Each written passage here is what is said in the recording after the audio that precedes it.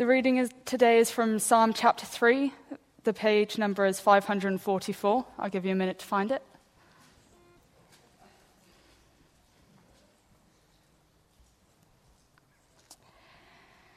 O Lord, how many are my foes?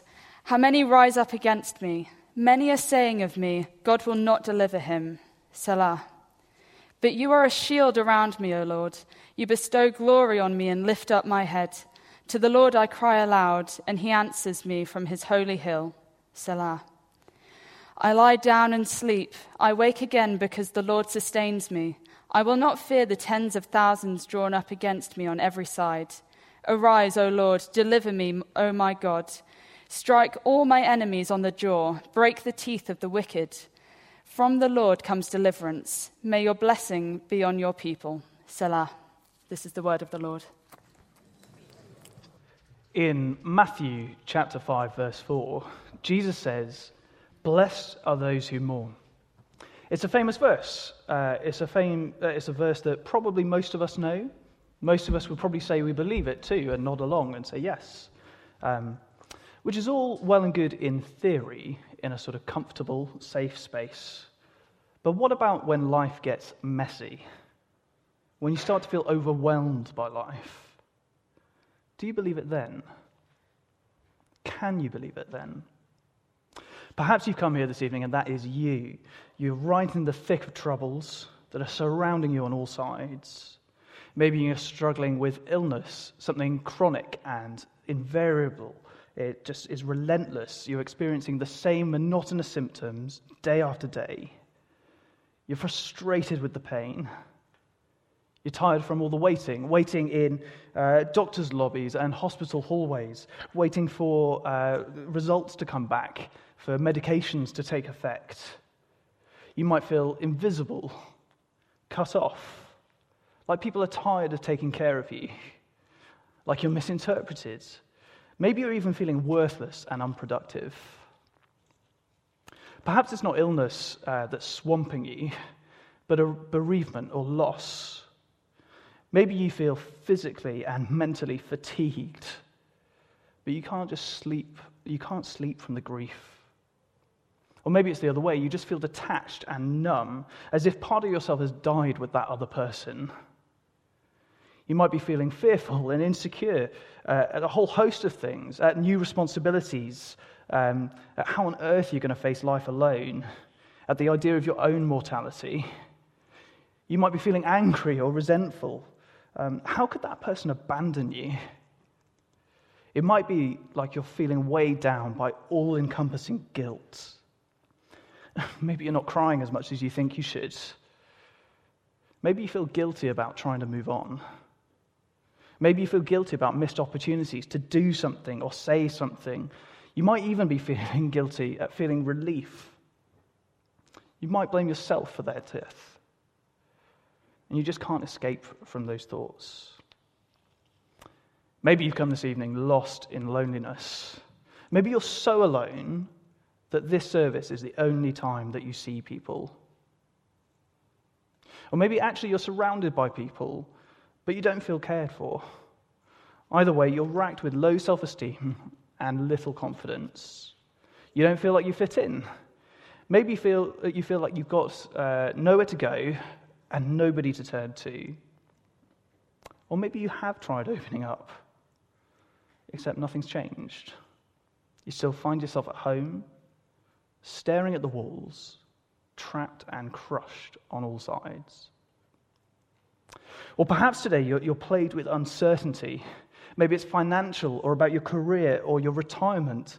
Perhaps you know where you want to be, but the path is unclear. Or maybe you know that you want to be somewhere, but where that is just, you've no idea. Your thoughts are knotted up with the stress and the endless what-ifs. You've had countless unmet expectations, and so you've just started to expect the worst in life. Maybe you're lost in your feelings, stuck in your own head and overthinking. Maybe you've lost all your energy and motivation. Maybe you feel paralyzed, like you're not achieving anything, like you can't control anything. And the problem is, even as Christians, we can feel buried in this kind of hopelessness. Arguably, it's even worse for us as Christians, because maybe hopelessness, maybe it makes us more aware of the legions of sins in our lives. But the most dangerous thing about hopelessness is this. It's that hopelessness so easily leads to unbelief. Possibly never out loud, but I will ask questions in the quiet corners of my mind. God, why have you abandoned me? Is there any hope for me in you, Lord? God, do you care? Is this where I lose my faith? Is this what you're really like? A cold, distant, and dreadful God? God who's content to sit back and just watch me suffer on all sides? Well, tonight we're studying Psalm 3. Do keep it open on page 544. At its root, it was written about a section of the story of King David. You can read back at it in 2 Samuel chapter 15 onwards. It's actually there in the title of the psalm. Have a look with me. You can see that it's from when David fled from his son Absalom as he tried to oust him as king. But Psalm 3, it's also pointing us to see the greater king, the greater David, the Lord Jesus, more clearly. It's about him too. And so this evening we've got a couple of gears to go through to help us understand the passage, knowing that we're seeing the prayer of 2 anointed ones, 2 Christs, as they walk the road of suffering that we know only too well.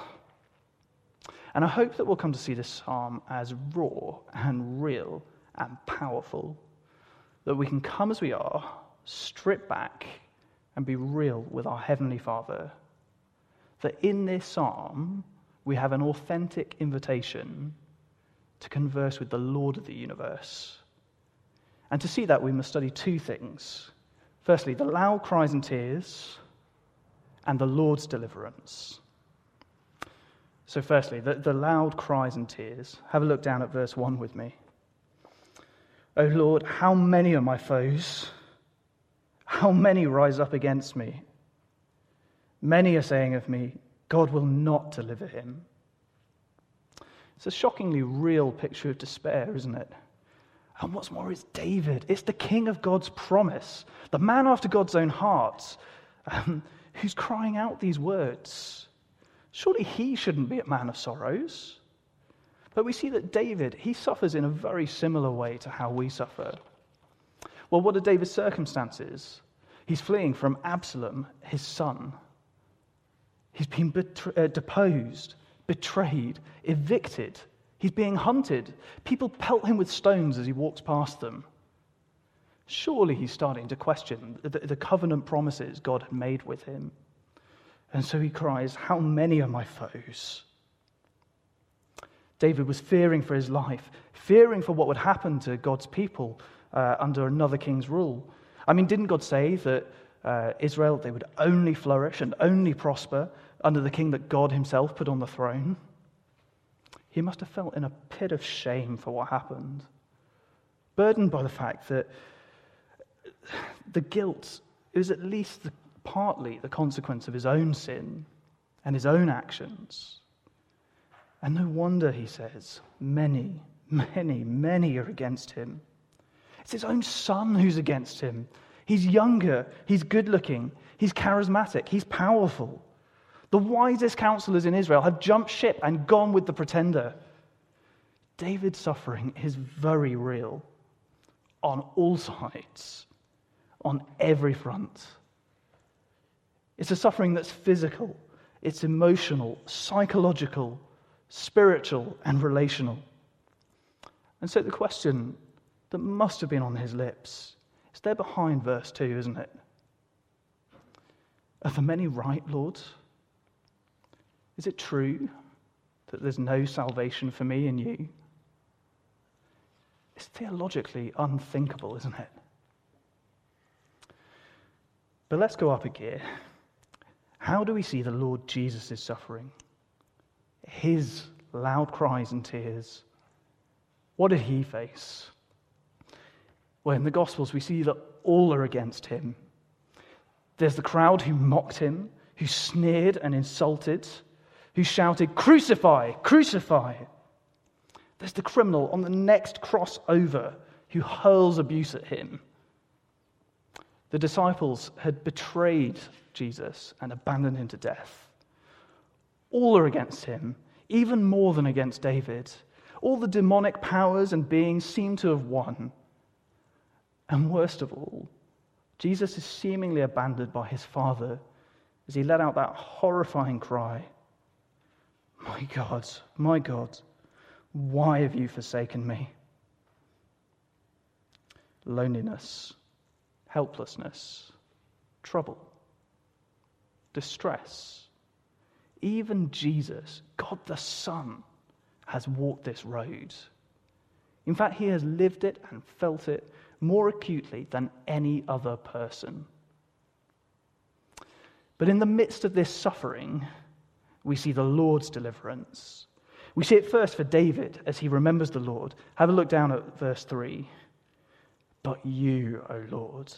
This is the hinge of the psalm, the first glimmer of light in the darkness, the point where lament begins to turn to praise. "But you, O Lord, are a shield around me, my glory, the lifter of my head." David remembers who God is. God is David's shield, a protection which surrounds him, above, below, left and right, in front and behind. No matter what trials come his way, God is his security, his protection, his shield. And so God's promises are secure. Maybe that's why David uses language similar to how God describes himself to Abraham back in Genesis chapter 15. That was another time when it looked like the blessing of God that he'd promised, it was going to fall to someone else. But instead, God doubled down on his promises and followed through with them. David remembers who God is. God is David's glory. He left Jerusalem in shame and in scorn. He'd been stripped of all his royal splendor and pomp. Yet he still has God. And having and knowing God outweighs even what David has lost. David remembers who God is. God is the lifter of his head. God will give him gladness after misery. His head is hanging in sorrow now, but God will lift it. God is the one who honors, who vindicates, who means that David can stand unashamed. David knows and trusts that the Lord will restore him to his throne. Maybe he was reminded of Pharaoh's cupbearer who was imprisoned with Joseph, but who was said to have his head lifted as he was restored to his old office. And how about verse 4? Have a look at it with me. "To the Lord I cry aloud, and he answers me from his holy hill." David remembers who God is. He is the God who has always answered. And how does God answer? What does this all lead to? A good night's sleep. Verse 5. "I lie down and I sleep. I wake again because the Lord sustains me." Reminded of who God is, David's fear is driven out, which leads to restful peace. He's sustained by God until he wakes up again. And did you notice, that for David, it's not waking up with dread, but he experiences a waking confidence. He's no fear of his enemies anymore, even though they're still just as numerous, and they're still encircling him. His situation has not changed one bit. But yet now, he has a God-given peace right in amongst it. The language David uses in verse 7, it sort of makes us squirm a bit as a modern audience, doesn't it? But do you see, it's a metaphor where David's enemies, they're like a wild animal. There's no option but to fight because there's no reasoning with a beast. And this isn't a vindictive prayer on David's part. In fact, we know from later on in the story, if you keep reading, from 2 Samuel 18 and 19, that David, he still cared so deeply for his son Absalom, despite everything that he'd done to him and against him. But nevertheless, David has confidence that his enemies will be dealt with by God. They will be rebuked and defanged. They'll no longer be able to harm or insult him. And in verse 8, David, he goes even further. Here we see really clearly David as the Christ. When he calls out in ensuing praise, from the Lord comes deliverance. Or as some translations put it, salvation belongs to the Lord. May your blessing be on your people. Within the story of the Bible, we see that yes, there's salvation first for David, the Christ. But in the end, it's ultimately a salvation for his people too. It's the people who will be blessed under the rule of God's anointed one as he's raised and restored to the throne. And so this psalm, it moves from many foes and no salvation from an absent God at the beginning to rebuked enemies and salvation from a very present and very personal God at the end. And that's because the Lord who saves gives confidence and peace to those who prayerfully trust in him. But let's move up again.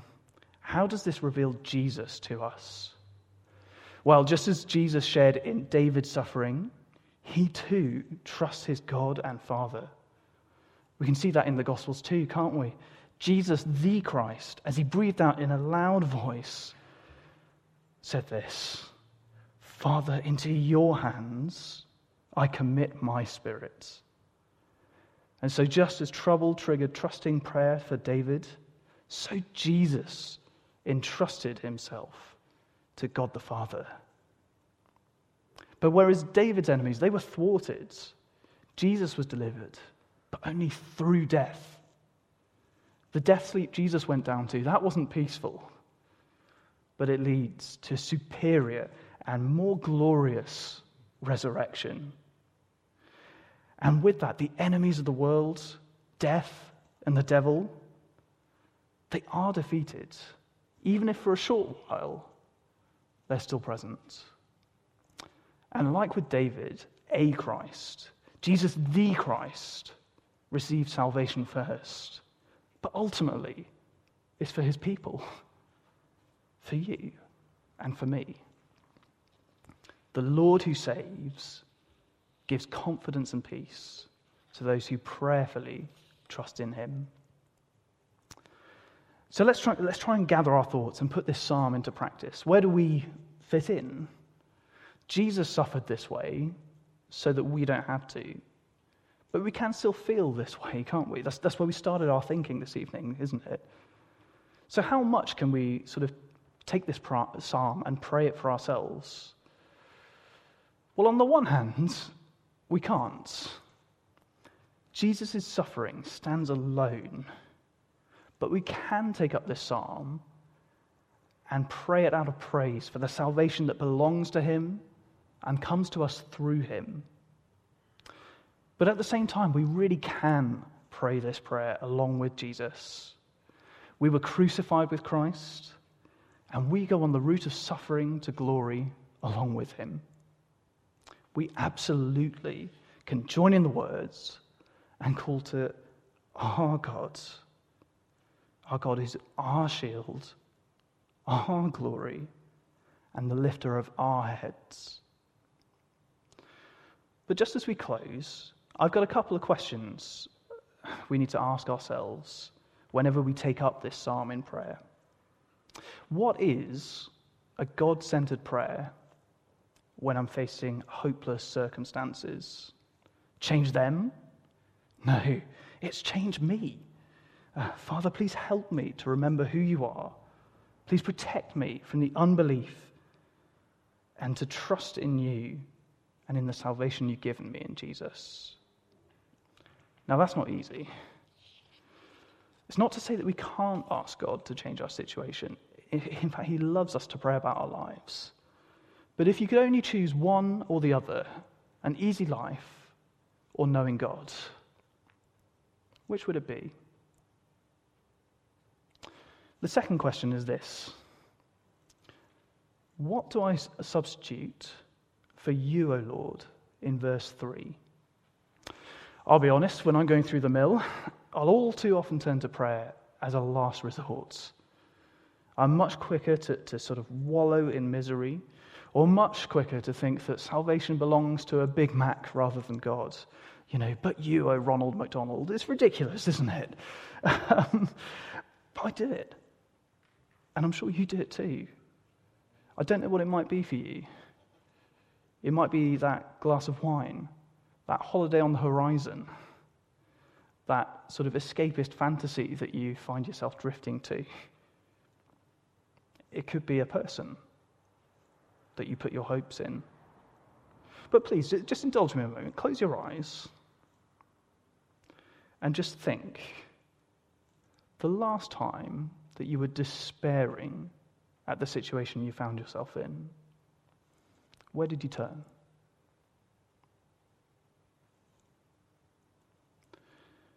The good news of Psalm 3 is that the Lord who saves gives confidence and peace to those who prayerfully trust in him.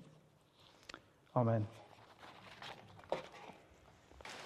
I'm going to invite Alex up, and we're going to look at some of these questions that you guys have posted and upvoted during the course of the sermon and the last song. So if you want to see them, do get them up on your phone if you'd like to. I'll read them out as we go through these questions. Let's go into it then, Alex. Here's the first one. You talked about Christ, the Christ, Messiah. Did people at the time of David think he was the Messiah or Christ? Did they know another was coming? Yeah, I think there's... Oh, am I on? Hello? Great. I think there's a couple of things going on there. So, was David a Christ? Yes. Christ literally just means anointed one, and so he was God's king, he was anointed, he's in that role, status, whatever you want to call it. But the Old Testament, it's full of Christs, if you like people that God appoints and anoints to sort of lead his people, save his people. Lots of them are surprising. I think that stands slightly separately to the promise of the Christ. Like there's such a thing as a Christ, like an anointed one, but there's the anointed one, the Christ, who all the way through there's this thread of like, where is he? And we see him in Jesus.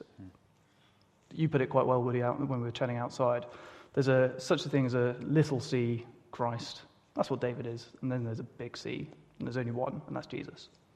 And David, I guess, points forward to that big C Christ. Yeah. Like we can look at David and see so much more of Jesus. Mm-hmm. Yeah, great. Really helpful. Next couple of questions look into verse 7, which you highlighted in the language that's used there. So one says, how does breaking enemies' teeth help us? And another one, David prays for his situation to change in verse 7, strike all my enemies. Does that mean we should or could? Again, I guess we're asking a couple of different things. The first is Psalm 3 saying that we need to pray for our enemies' teeth to break? I don't know if we've got any dentists here, but good business for you, wouldn't it? I don't think so. The Psalms are surprising because there's a lot of these kind of prayers, and you're like, ooh, these are prayers that God wants us to pray, and they're called imprecatory, if you want the boring word for it. But prayers that are basically asking for enemies to be dealt with and smashed up. And it just hits us weirdly, doesn't it? It's not the sort of thing that I would naturally lean towards praying. I think that the idea here is, again, it's that metaphor. I don't think he's literally saying, I want you to break Absalom's teeth, because, if nothing else, that prayer doesn't get answered, literally. But is he saying, defang my enemies so that they're no longer a danger? You think of a lion, you'd be much less scared of a lion if it had no teeth. What was the other half again? I've forgotten, sorry. He prays about his situation changing. Yes. Yeah. So on that front, I think that it'd be hard to read the Bible and be like, oh no, we can't pray about our situation. Just think of Jesus' teaching on prayer, like, give us today our daily bread. That's pretty obviously telling us to ask about our daily lives and, rely on God for that. I think the point of Psalm 3, though, is saying that actually, even if your situation, like if you're going through the mill now and your situation doesn't change for the next 60 years you're alive, say, some of us less, me, is that okay? Like, are you still going to be faithful to God? Are you going to lose hope? I think that's the sort of question it's getting us to ask. Great, thank you. Next question. God answers David because he was God's king. How can all of us who aren't God's king know God's peace then? I'm not necessarily sure that he answers because he's God's king. I mean, there is that element, and there's very obviously going on here. I think that he mainly answers him because David is faithful to God throughout his life. Even when he messes up, and he messes up royally, if you pardon the pun, he repents, and he's humble, and he's faithful in that sense. So, yeah, and this is an incident. If you read through the story of David and his kids, it's messed up, and David gets a lot wrong that leads to this point.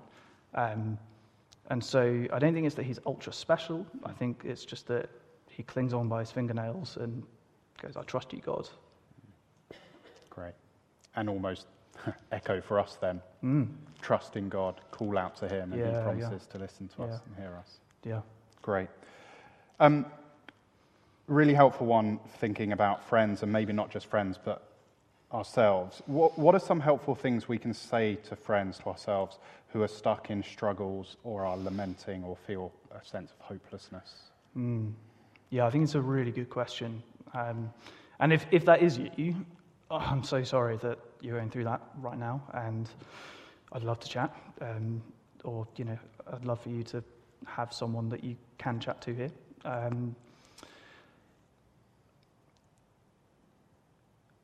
We're complex, aren't we? Like, in some ways, one of the most hurtful things you could say to someone who's going through this sort of thing is, "Oh, buck up, trust in God, you'll be all right."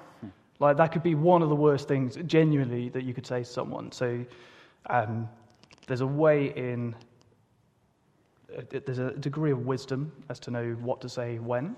That I don't think there is such a thing as a one-size-fits-all. But I think what we could pick out from this psalm is, look, like, God knows what it is to suffer. He knows what it is that we have hopelessness and despair. That's hard. And actually, I'm encouraged that you're still coming to church. I'm encouraged that, by what I see God doing through you. And,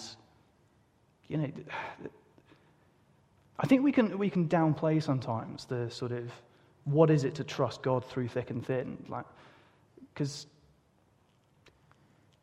it can be quite easy to trust God when everything's going all right. But when things are going bad, that genuinely can be quite a heroic thing to cling on and to be like, I've got loads of unresolved questions, but it doesn't change who you are, God. It doesn't change how much I'm going to trust you. So, I don't know, what was my answer there? Don't be callous. Say it's hard. I think probably just be with people and be happy to sit with people and gently nudge and say, God knows and he cares. Something I've found really helpful is a phrase of walking towards people who are in suffering rather than walking away. I think we can be scared of, I don't know what to say. Whatever I say will probably make it worse. And so either literally or metaphorically, I walk away from those who are suffering, and actually a challenge to, what does it look like for me to walk towards someone to offer support? Or if it's me who's suffering, either walk towards someone to ask for help or ask others, encourage others to come and support us. Final question that's come in during the Q&A. So I won't be too unfair on you and put you on the spot. I'll give a go at answering because I've seen it already, and then you come in with better things after I've had a go. Sometimes I don't have the words to pray. What would you recommend? Here's two things, just thinking about it. Head to the Psalms. The Psalms can be really helpful. Lots of different prayers of sometimes praise to God, but sometimes just, I'm feeling so rubbish and this is how I feel, outpouring to God. And it's wonderful that it's in the Bible. It gives us permission to pray those kind of prayers to God. And so do head to the Psalms and read through the Psalms. I'm going to start reading through the Psalms from the beginning of September and just seeing the different prayers that are in there that God says, this is God's word. You can pray these to me. And another one I find is write them down, even if they're not articulate prayers. And sometimes it's not helpful that we only hear people praying in church who have had the time to prepare their prayers and they sound great with all these good words. And I just don't know what to say. Just write down how you're feeling. God doesn't ask for really articulate, perfect prayers. He wants you. And so come to him and just say what you're feeling. Write down what you're feeling can help. Over to you, Alex. Yeah, I think it's beyond the Psalms, there are loads of prayers that would apply, and I found comforting and have given words when I've struggled to come up with any. I think probably the most important thing is, if you're a Christian, you have never prayed an imperfect prayer. I'll say that again because that sounds counterintuitive, right? If you're a Christian, you have never prayed an imperfect prayer. That is because if you're a Christian, God's Spirit lives inside you, and he makes your prayers known, even if you can't put them into words. The Bible talks about our sort of inward groanings that the Spirit makes into prayers, and the Bible talks about making our prayers perfect. So even if I pray and I think that's feeble, my attention wandered for 20 minutes in the middle there, and I can't put into words what on earth I'm thinking, you've prayed a perfect prayer. Well, I find that comforting. Yeah, great. Thank you, Alex.